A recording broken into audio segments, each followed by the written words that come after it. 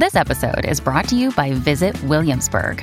In Williamsburg, Virginia, there's never too much of a good thing. Whether you're a foodie, a golfer, a history buff, a shopaholic, an outdoor enthusiast, or a thrill seeker, you'll find what you came for here and more. So ask yourself, what is it you want?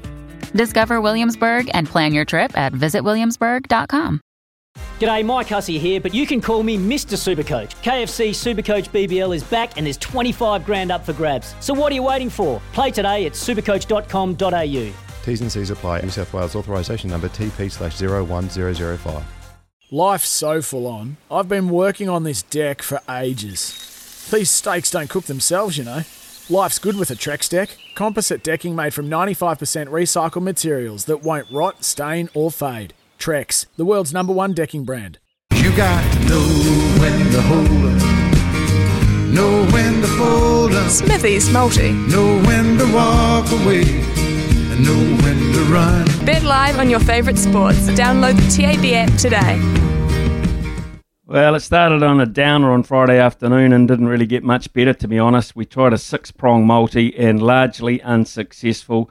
Seahawks got beaten. North Otago just got up. Stade Francais have just beaten Claremont, so that was the good side of it. But then Zaki went and got beaten at $1.20, which was the biggest racing turn-up of the weekend, possibly in the last few months, to be honest. So that was no good. Today we'll start the week on a positive note, shall we? Kansas City Chiefs are playing the Buffalo Bills. Now, these are two very well-performed sides in the NFL. Kansas City Chiefs with Patrick Mahomes, I think, today at $1.62. The Chicago White Sox are playing the Houston Astros. It's playoff time in the Major League Baseball, of course.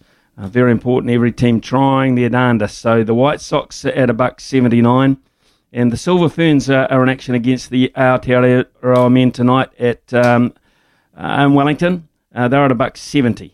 So $4.93. 3-prong multi there to start this week off, hopefully on a successful note.